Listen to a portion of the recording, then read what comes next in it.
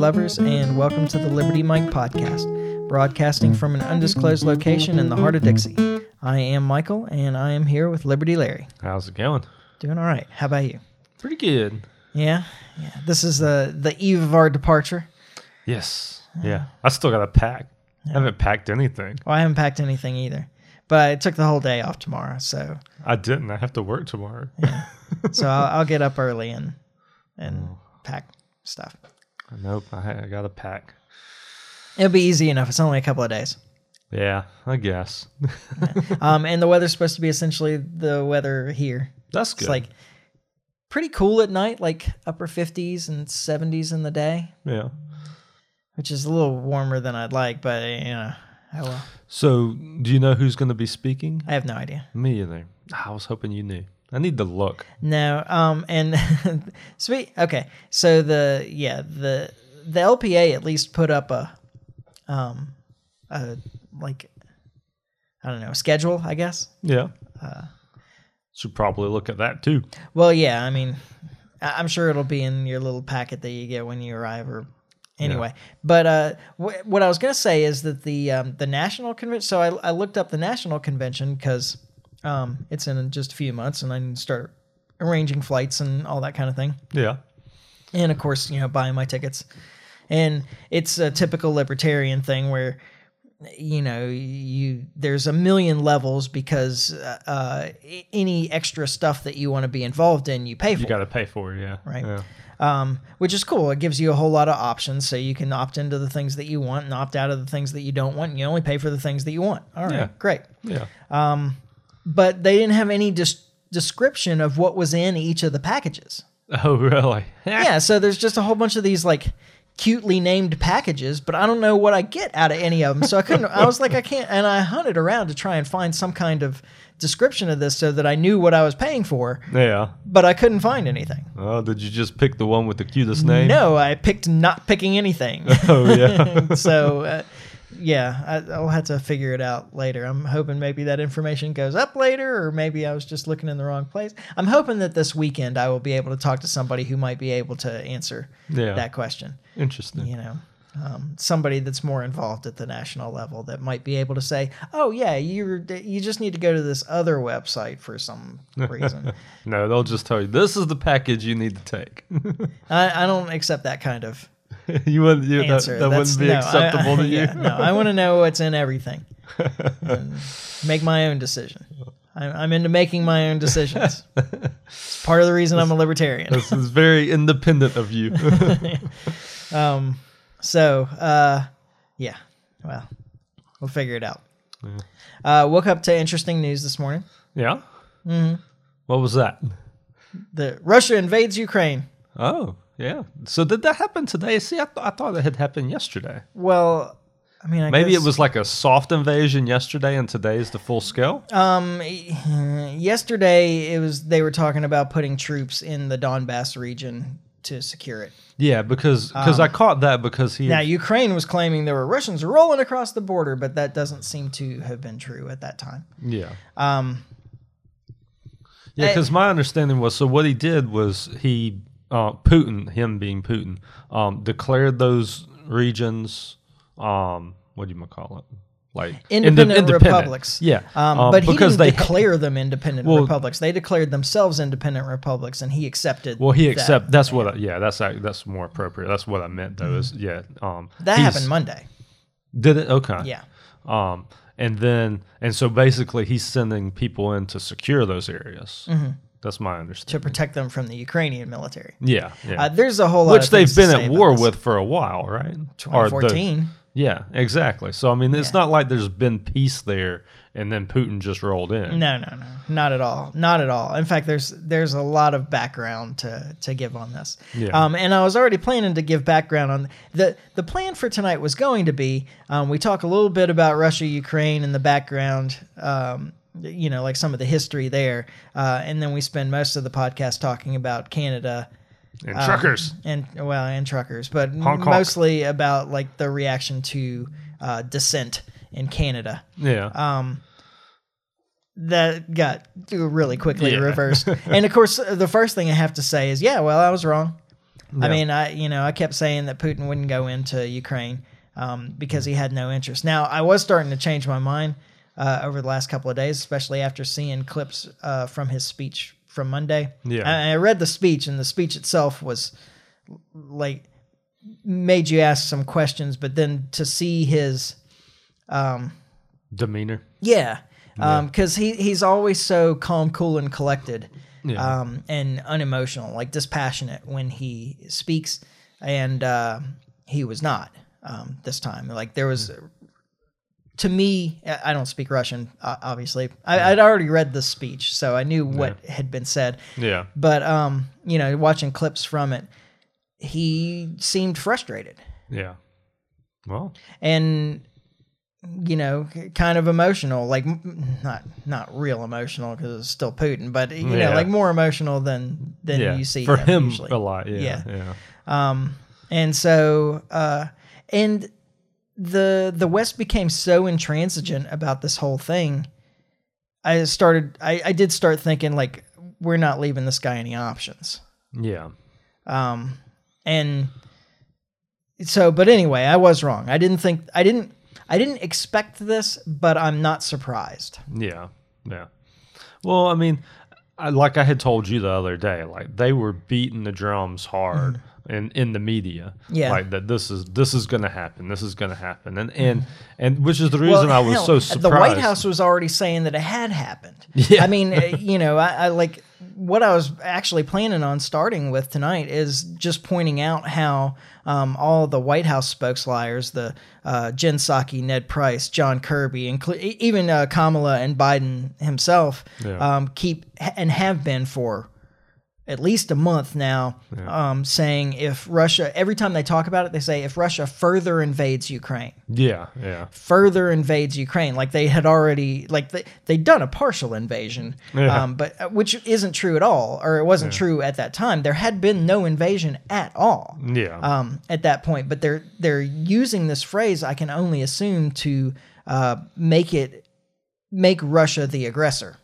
In all of this, and I have a real bone to pick with that because I don't think that Russia has been the aggressor in all of this. I mean, even never minding the fact of NATO expanding right up to their borders and just all of the saber rattling and militant rhetoric directed at Russia, and you can't ignore NATO, of course, because NATO spends roughly $1 trillion on military every year.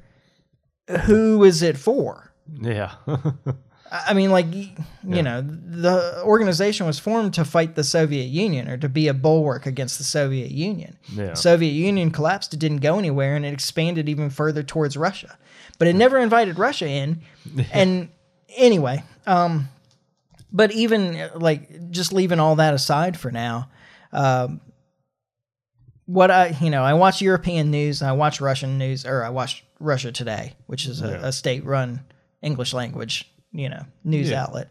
I watch France 24, and I watch some BBC and Sky News, and so, I mean, so like you I pick call up them stuff. all, the big ones, And what I can tell you is that while the Western media was beating the war drum and talking about how they were going to put crippling sanctions on Russia if Russia dared to move into Ukraine and all that stuff that we've been hearing here for a long time.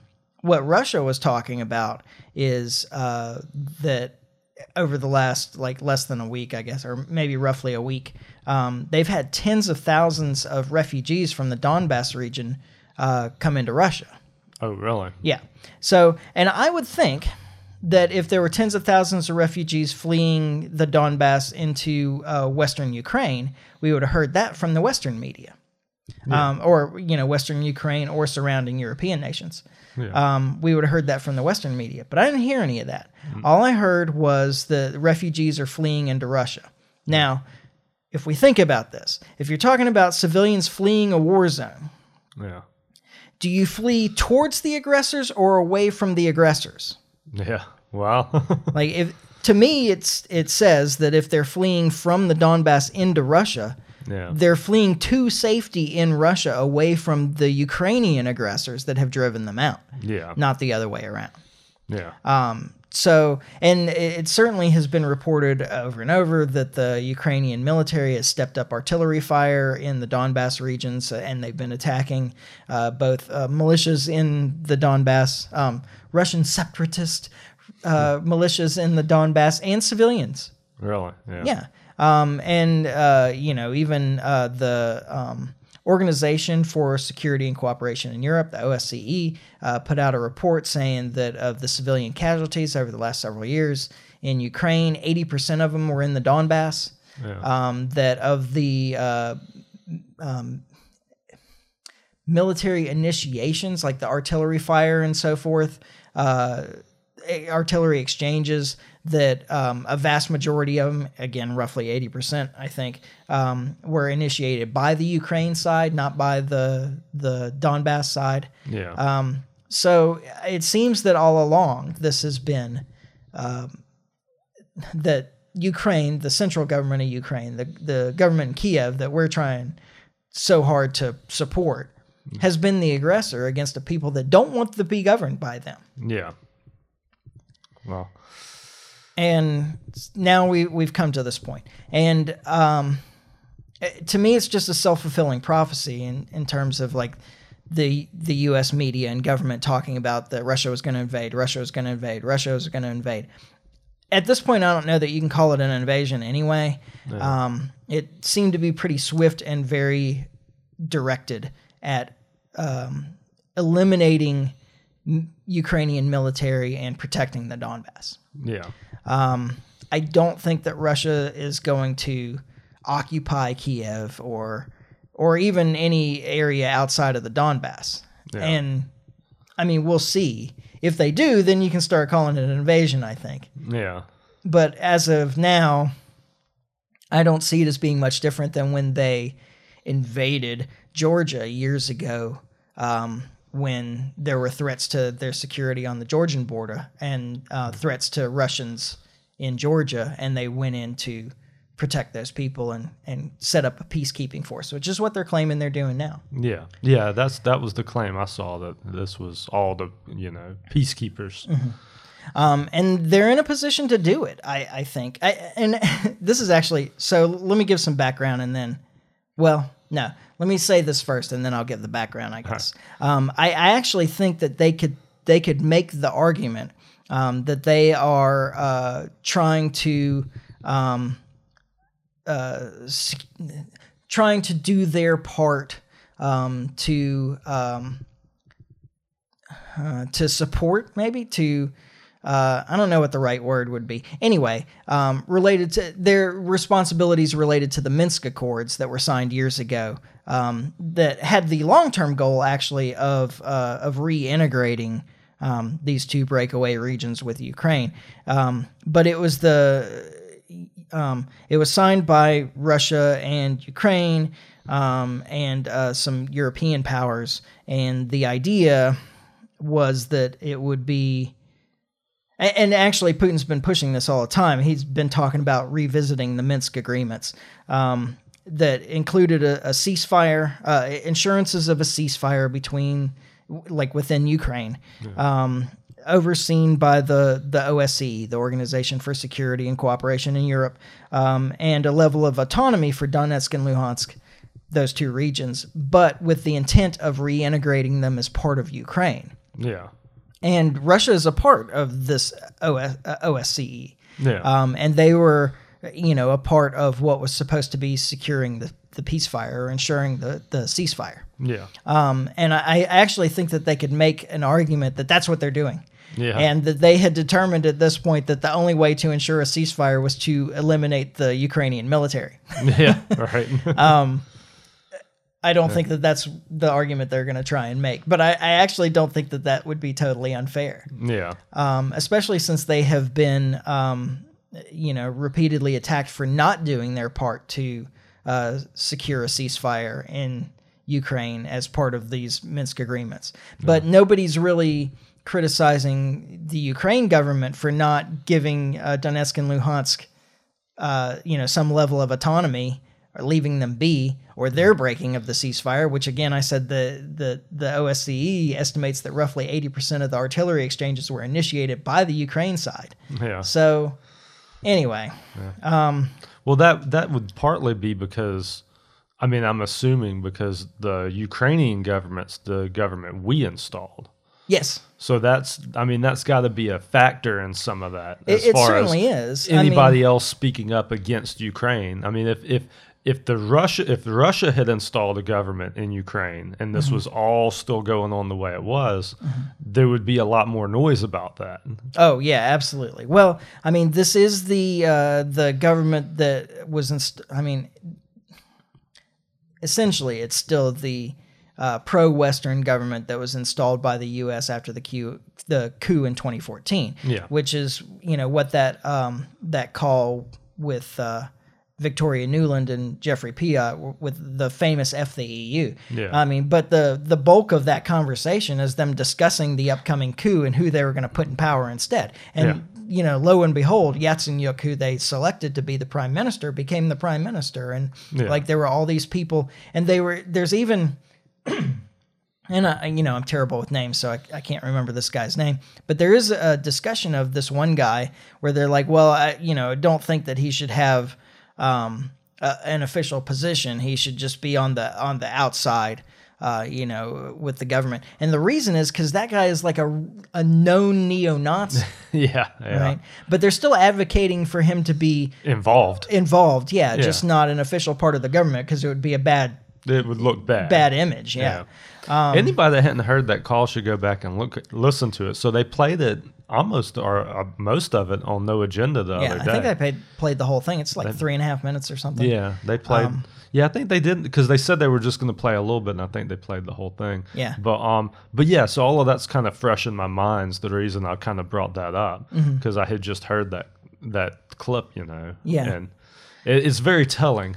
and the whole F the EU thing is about the EU wasn't moving fast enough at overthrowing the Ukrainian government that existed at that time. Yeah. And so they were like, we're just going to work around them. We can't wait on the EU to, do whatever they're doing anymore. We'll just do it ourselves. Yeah. I mean, that's really what the call was about. Yeah.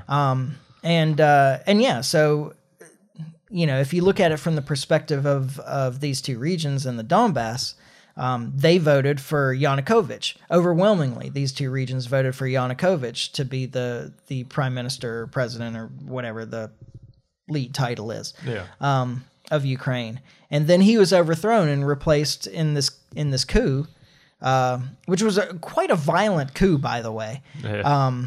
And he was overthrown, and immediately after he was overthrown and replaced by this guy Yatsenyuk, these two regions said, well, we don't want to be governed by them.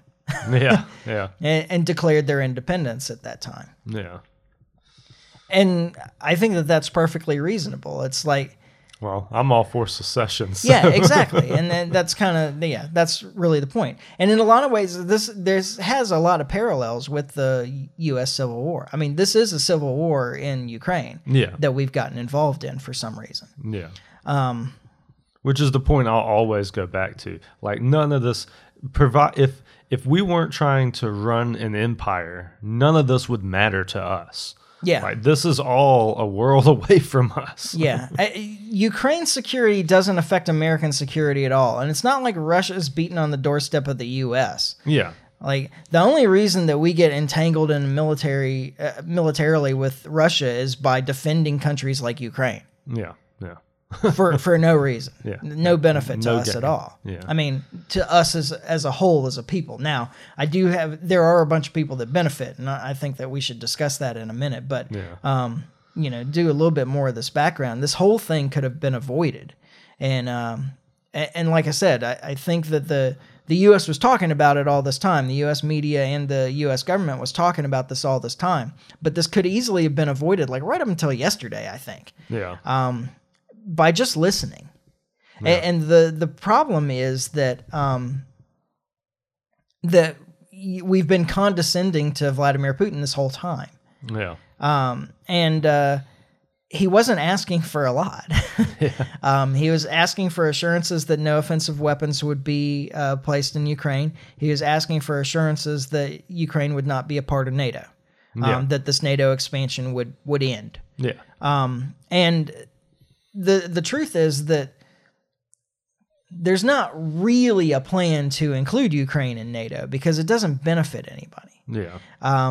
And there are countries that wouldn't allow them in anyway. Exactly, and it requires a unanimous invitation from the 30 existing NATO countries. Yeah. And I just can't imagine like Germany pledging to defend Ukraine against Russia with no benefit to Germany whatsoever. Yeah. Because like Ukraine's assistance if Germany needed defense is essentially nil. Yeah, right. They're not exactly bringing a lot to the table. Yeah, and Germany has strong economic ties with Russia. Yeah. They have some level of dependence on Russia for energy. Yeah. And there's no benefit to Germany whatsoever. I just don't... The only way that NATO invites Ukraine is if the U.S. bullies everybody into it, which is possible. Yeah. But unlikely. Yeah. Yeah, because you'd have a handful of Germany being one. I think France would be another, right? Probably. Spain. Yeah, I mean, like what benefit does Portugal see out of this? Anyway. I think that it would be unlikely. And the problem was that the U.S. just became intransigent about it because Russia asked for it. Yeah. And they didn't want to be seen as like letting that decision fall to Russia, essentially. Like, you're not going to tell us what to do. We have no intention of doing this, but you're not going to tell us not to do it. Yeah. And so we're just going to keep it on the table and, essentially ignore the legitimate security concerns of Vladimir Putin. Yeah. And, he keeps talking about missile placements because while it's not likely that it would happen, it has happened, however, in like Hungary and Poland and so forth, where the U.S. has placed anti-missile missiles. Yeah. And it's like the SM-3 anti-missile missile or something like that. Now, the problem with those is that they use the Mark 41 vertical launch system, which can be refitted with thermonuclear tipped Tomahawk missiles. Like fairly easily. Yeah. So the same launchers can be just refitted for a thermonuclear offensive attack. Yeah. Just minutes essentially from Moscow if they're located in Ukraine. And that is a legitimate security concern for Putin and Russia. I'm sure it is. Yeah. Just like it would be the same way if they were placing them in Cuba. Yeah. That would be a legitimate concern for us. Yeah. And we nearly started a war over that, 50 years ago. Exactly. 60 years ago. Getting old. Yeah. Or if they placed, if they replaced the regime in Mexico with a pro-Russian regime. Yeah. And started putting missiles that they claimed were defensive, but could also be used for offensive. Could easily be converted to offensive. We would have to react, right? And the other thing that's very similar is that there are a lot of Russians, both ethnic Russians and Russian citizens and family of Russian citizens that live in this Donbass region, that have been oppressed and attacked by the Ukrainian government all this time. And if you want to use the same example again, it's like if there were a whole bunch of U.S. citizens and families of U.S. citizens living just across the border in Mexico, and the Mexican regime was oppressing them. Yeah. How much outcry would be, and this is where Vladimir Putin's kind of stuck here. Yeah. How much outcry would there be in the U.S. that we need to do something to protect those people? To help them. Yeah, absolutely. And that's the situation he's facing now. And he gave a lot of opportunities for a diplomatic resolution, and he was ignored or condescended to. Yeah. And so you put Putin in this position where first off, he can't. He has an image, and part of the reason that he's so popular in Russia, and I think that this is actually a fair image of him, is as a strong man. He can't appear to be a doormat to the West through all this. He can't appear to be a person who rolls over. Yeah. So there's that kind of pressure on him, and I think that kind of pressure mostly comes from, comes from elites in Russia. But it comes from the grassroots as well. Yeah. And then the other part of that, the protecting Russian citizens in the Donbass, that's from the grassroots. Like that's that's the people of Russia that are putting pressure on him to protect his own people. Yeah. He's put in a really bad situation. He gave every opportunity for a diplomatic resolution. He was ignored. I think that we pushed him. Now, I didn't know where the line would be, but I certainly understand that a line's been crossed. That he's like, okay, I've had enough of this. Yeah. And that's the frustration that I think I saw from his speech on Monday. Yeah. Is him saying, look, like we've tried to play ball here. We've tried to be friendly with the West. And the truth is that Putin is actually a very kind of pro-Western leader in Russia. Yeah. But he's been dismissed. Yeah. Yeah. What you gonna do? you know? So he was painted into a corner and he had to do something. Yeah. And I think that there's very little to be concerned about. I certainly hope. I mean, the concern is that there's some mistake that's going to happen. But I don't think that any of the Western countries really feel like getting involved in a real war with Russia over Ukraine. Well, I know that a week or two ago, Biden really backed off that and pumped the brakes on that because there was talk of that for a while there. Yeah, I'm hoping that this is an incursion, according to him. Yeah, and he really pumped the brakes, and I do think he pumped the brakes as things looked like it was getting more serious as it has. So I don't know. There's that to consider. And they were already putting sanctions on before. They were saying, we'll sanction you if you enter Ukraine, and then they put sanctions on anyway. And, I think that we poked the bear long enough that the bear finally reacted. Yeah. And I honestly, I don't think that it was unfair of Putin. I think it's unfortunate. Yeah. But I don't think that it was unfair. So what do you think this means for Nord Stream 2? Well, okay. So we may as well get into the economic side of this. Yeah.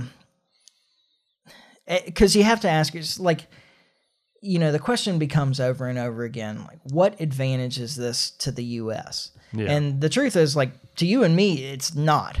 Yeah. This is a terrible plan. This is bad for us. Oh, this is going to drive up energy prices. You're going to end up with a volatile stock market and possibly a recession, like if this continues. Oh, yeah.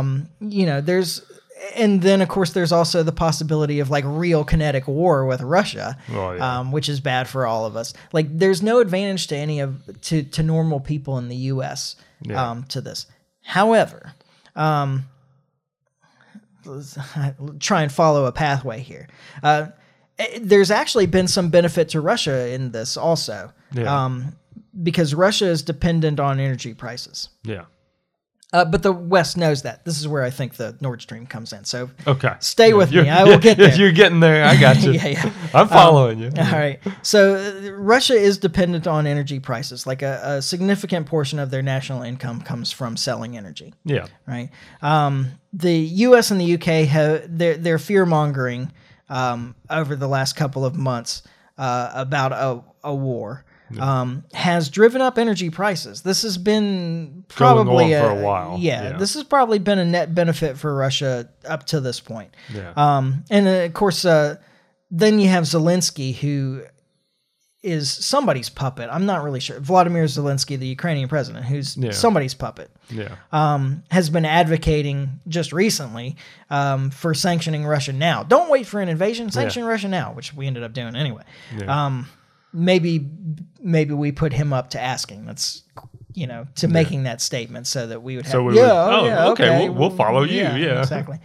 It wasn't our idea. Yeah. But then, of course, this whole time, the U.S. had been advocating for the shutdown of the Russian gas pipelines, and part of that, I think, is that they see that Russia benefits from high energy prices. We don't want Russia to benefit from these high energy prices that we've caused through our fear-mongering about a war. Yeah. And so the added step is like, now we have to shut down Russia's ability to sell their energy. Yeah. At least in Europe. I mean, then they just turn east to Asia. I don't think that it solves everything, but yeah. But the point is, like, okay, so we're driving up the prices, but we don't want Russia to benefit, so that we shut down their energy sales to Europe through these sanctions and shutting down the Nord Stream 2 and whatever else. Yeah. But that then, of course, opens up the way for the U.S. energy companies, to make up the difference and at the higher prices. Yeah, yeah. Right? Meanwhile, like wealthy Americans and politically connected Americans can benefit tremendously from stock market volatility. Like if you have money to risk in the market, like a volatile market is the best place to risk it. Is a place to play, right? Yeah, exactly. So you have all these speculators that are taking advantage of the volatility in the market that's being created. And especially if you know what's going to be said by, President Biden or by John Kirby at the Pentagon the next day about how the Russians are going to invade at 3:00 tomorrow or whatever, then you got a good idea of when you need to put your money in and when you need to pull your money out. Yeah. So speaking of which, there's no rules saying these congressmen and people can't do that. Yeah, well, and you can't go look at the congressmen's, like they're required to file these reports about their investments and so forth, but you can't go look at it. They're not public. Yeah, yeah. So you don't, exactly. And then, of course, like you have the ever-present military-industrial complex that benefits from either the threat of war or war. Doesn't matter either way to them. Yeah, they're still selling stuff. Yeah, and just as an example of just government contractors making out on this kind of thing, think about just a week or 2 weeks ago or whatever when the U.S. abandoned its embassy in Kiev to move farther west in Ukraine. Yeah. And they didn't like pack up their stuff and leave. They destroyed all their equipment. And left. Well, some government contractor out there is just rubbing his hands together, saying, "Oh, sweet, I get to refurbish an entire embassy's worth of infrastructure." Yeah. At taxpayer expense. Oh yeah. So there's a lot of people that benefit. That's going to help the numbers this quarter. Yeah, there's a lot of people that benefit, just not the average American. Oh yeah. So there, I'm not even sure what else to say about that. That's. It's the worst kind of cronyist, corporatism. Yeah. Because it includes a whole lot of people dying too. Yeah. Oh yeah. Exactly. Yeah. Besides just being unethical and immoral and whatever else. Let's see. What am I missing on this? I'm sure that there's something else that I wanted to talk about. And back to Putin's diplomatic options that he gave out there. He kept suggesting revisiting those Minsk agreements, but they did. A couple of European nations, I think Germany and France, did initiate talks to try and re-enter re-enter the Minsk Accords and try and make that happen. But the Ukrainian government refused to talk with any of the representatives of the separatist republics. Yeah. So they wouldn't allow, you can't reinstitute an agreement if you won't talk to the other side. Right. So they refused to enter any kind of negotiation with them. And so it was kind of, dead on arrival. Yeah. And now here we are. I think that we backed him into a corner where he didn't have any other options, and the attack was swift. It targeted military infrastructure. I think it's essentially over already. Yeah. Ukraine can't win. Yeah, they're not going to beat Russia. Yeah. Putin was forced to assert himself, and he showed you still got to think about us. Yeah. Well, he told somebody, or maybe one of his ambassadors, I keep hearing this story from Scott Horton, but I can't remember the principles involved, but that either him or one of his ambassadors told a European official, he's like, we could be in Kiev in 2 weeks. Yeah. Well, I don't think any. And actually, he was there in a day if he wanted to this time. So. Yeah. Well, and I don't know that anybody would really argue that. You can't really believe that the Ukrainian, without support from somebody else, the Ukrainian military is going to be able to stop the Russian military. Yeah. I just I can't imagine that would be the case. Yeah. And we're not really, like, even the U.S. isn't really in a position to defend Ukraine. Yeah. Well, that's just it. Yeah. And he knows that. Yeah. Oh, yeah. Absolutely. So, and then, so from the Donbass position, from these two republics, or these separatist Ukrainian provinces, position, they, going back to the coup, they selected a president that they wanted to represent them. That person was overthrown, replaced with somebody else who they didn't think would represent them, and they announced a secession. Yeah.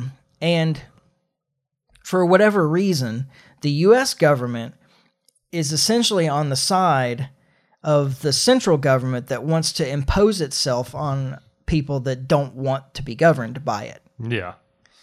And this just seems terribly backward to me. And like, it's not very American. Yeah. And if you read Putin's speech, he repeatedly talks about, political self-determination. Yeah. Like these republics that if they don't want this government and they want this other government, they should be able to make that decision. Yeah. And I agree with him on that. Well, I wholeheartedly agree. But the U.S. government doesn't agree because they're afraid it will be a more pro-Russian government. Yeah. And we just got rid of a pro-Russian government in Ukraine. Yeah, exactly. So, but I keep thinking about Spooner. I keep thinking about Lysander Spooner and all of this, who was writing in the U.S. after the U.S. Civil War. And he was a staunch abolitionist, but he was very critical of the war. Yeah. And he wrote this piece called No Treason. And I lent my book with it in it to a friend, and he hasn't given it back. So I couldn't pull up the whole thing, but I will try to summarize. All right. And honestly, I bet you can find the whole thing online. Yeah. It's not really that long. It's maybe a little technical. I mean, it's a logic-driven argument. Yeah. But I think Spooner's kind of a fun writer. He's one of my favorite, libertarian writers. Yeah. But anyway, I'll try to summarize the argument.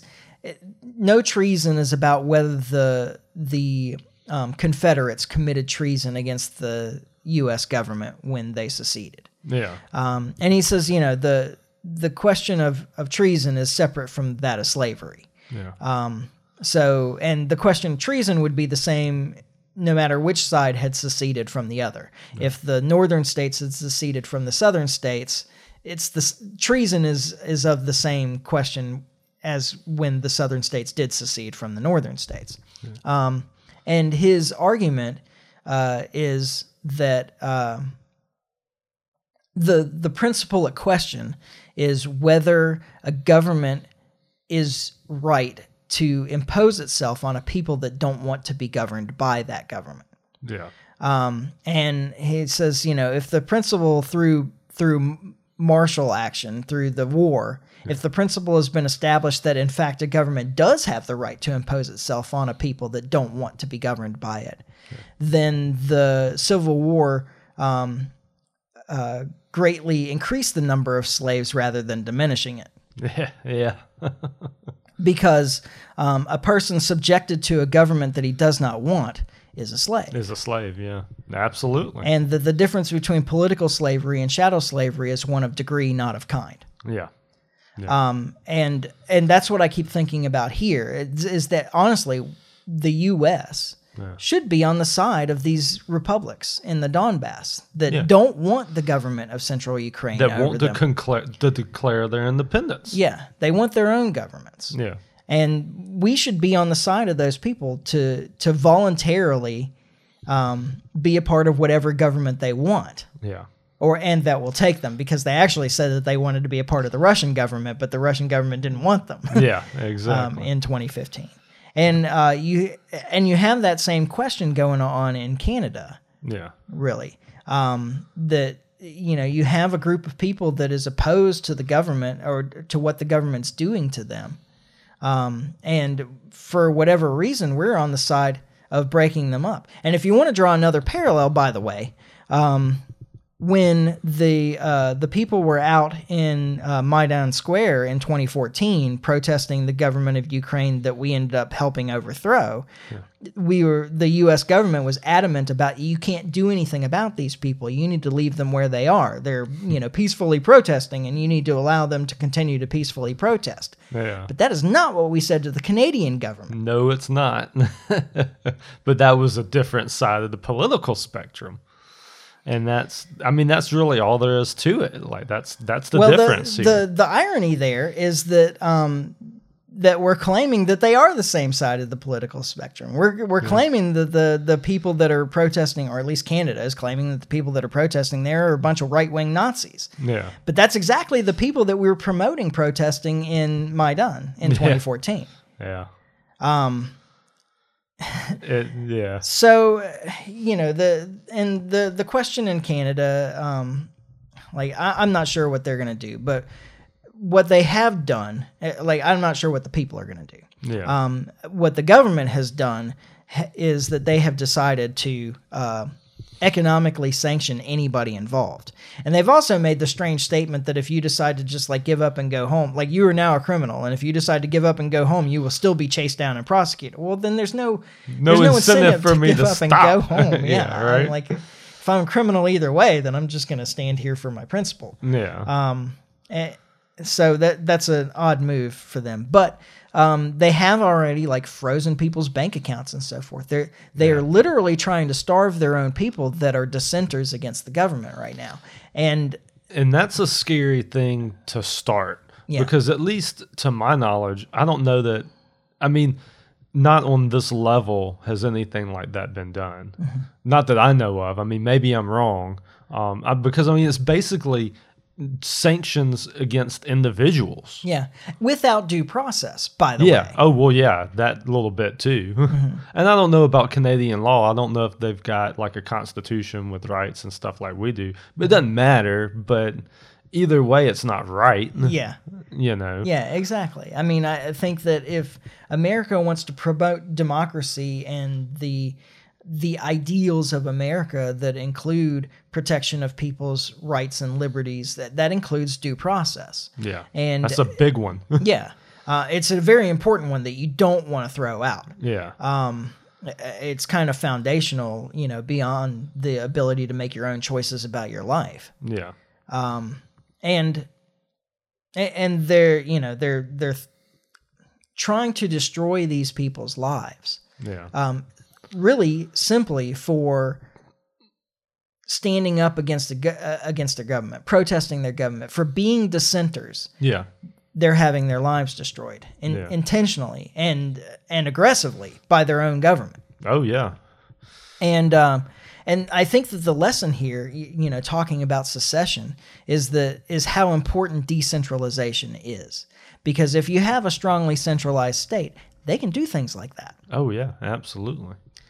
If you concentrate, political, economic, and social influence in one place, then they can restrict all of these things. Yeah. And that's a danger that we run into here. This is why we promote self-government so strongly, is that, a powerful central entity can have a significant impact on your life, and you can't escape it.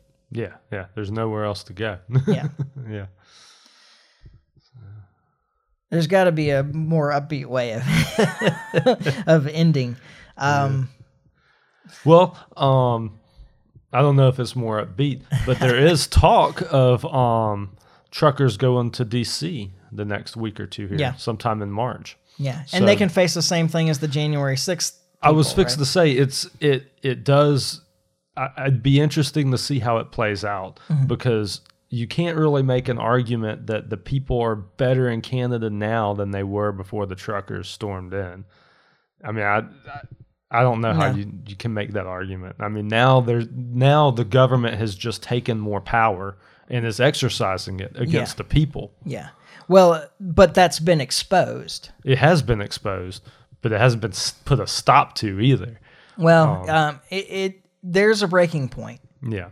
And I think that, I certainly hope that people both in Canada and in the United States, recognize when their government has become authoritarian. Yeah. And no, I don't want that to be taken as I don't support the truckers, because I do. Yeah. I'm just raising the question is, did they really meet their goals in what they were doing? Well, they just have to keep pushing. Yeah. I mean, that's the only answer. Like, the reaction from a central power like that is going to be to crack down even harder. Yeah. What you got to do is you just got to push through. If you want to put an end to it, you've got to keep pushing. Yeah. You have to win. Yeah. I mean, that's essentially what it is. And winning is just getting enough people on your side. Yeah. Because there's more of us than there are of them. That's the battle, is convincing people that you're on the right side of this. But they're, the Canadian government is doing some very clever things in this regard. And hopefully, I mean, my hope is that these things will create an even greater backlash and not succeed in making people stay home through fear of their government. Yeah. But that's clearly the goal, especially things like threatening to take people's pets away, threatening to take people's kids away. Oh, yeah, exactly. Well, and that's a dangerous road for the government to go down, because both of those, particularly the kids, you're talking about the backlash from that can be more than the government can withstand. Yeah. Because their hope is that scares enough people to stay home. Well, that's the hope. But if that don't work, the backlash is more than the government can withstand, because there's so many people that will hit too close to home for. Even if they don't agree with the truckers, for instance, even if they don't agree with what the truckers are doing, they're gonna be like, oh, we can't allow government to do this to anybody. Yeah. To take children away from people just because they're dissenters. Exactly. So I mean, so you're right. I mean, the trick is you've got to have the people to overcome it. So and I think that particular tool can be one that helps the other side. Yeah. And the goal is just to decentralize power. Yeah. Well, at the end of the day, that's the fix to all of this. Like, the whole reason everything we just talked about tonight is all like just government run amok. You start reeling, even if you don't completely go as far as we want to go with abolishing government completely. Yeah. You just start rolling it back. Even the deal with Ukraine and with Russia. Like, you start rolling back our government, a lot of what's going on over there isn't as much of a problem anymore for them or us. Right. Both sides would be better off if we rolled our government back some. Yeah. So just something to think about. Yeah, we triggered these events by expanding NATO and not just taking it as a win at the end of the Cold War. Exactly. Like, you can take this all the way back to the 1990s of the U.S. poor foreign policy decisions triggering this string of events that has led us here right now. Exactly. Yeah, that's right. It's all right there. So. All right. Well, I'm trying to think of some like really positive way to end this. Yeah. I tried. I mean, that's all I had. Yeah. I think that it is. So all of this, I was talking to my mom the other day, and I think that all of this over these last couple of years, between the COVID stuff and the Russia stuff and the Ukraine stuff and the Syria stuff and the Iran stuff and all of these things that have been going on, and how these lies have been exposed coming down from the top, that the government's lying, that the media's lying, that the bulk of the power structure of America is just trying to manipulate you. Yeah. And that, and at a time when you can get information from other sources, even though they're trying to shut that down. Yeah. I mean, it goes both ways, actually. Like, it's both a blessing and a curse to have all this independent media available on the internet, people like us. Yeah. And, so you have people that are spreading misinformation, and you have people that are spreading the truth, but it's all available out there. Yeah. And if you're willing to do a little bit of research, you can suss out the truth of these things. Yeah. And I think that it's becoming more and more apparent that the independent media, the true independent media, has done a better job telling you the truth than the centralized, government-controlled mainstream media. And a lot of people have recognized that and see that. And the more people that do see that, the less that they can hide behind the veil, if you will. Yeah, and I think that the great benefit is ours. Is the libertarians. Absolutely. In all because of this. we're right about this stuff. Yeah. And the more people see that we're been right, exposed that this is all a greedy power structure. Yeah, yeah. And we're the ones to take care of it. Yeah. Now, convincing everybody that they're better off without a central government, that's still a step away. The hard part becomes like convincing people that they'd be better off they wouldn't have to be responsible for things that were going on in Ukraine, right. Or Syria or Afghanistan or whatever. Right. That they wouldn't have to worry long term about the Fed over creating money and creating inflation and the government overspending and so forth. The hard part is telling them that would be better.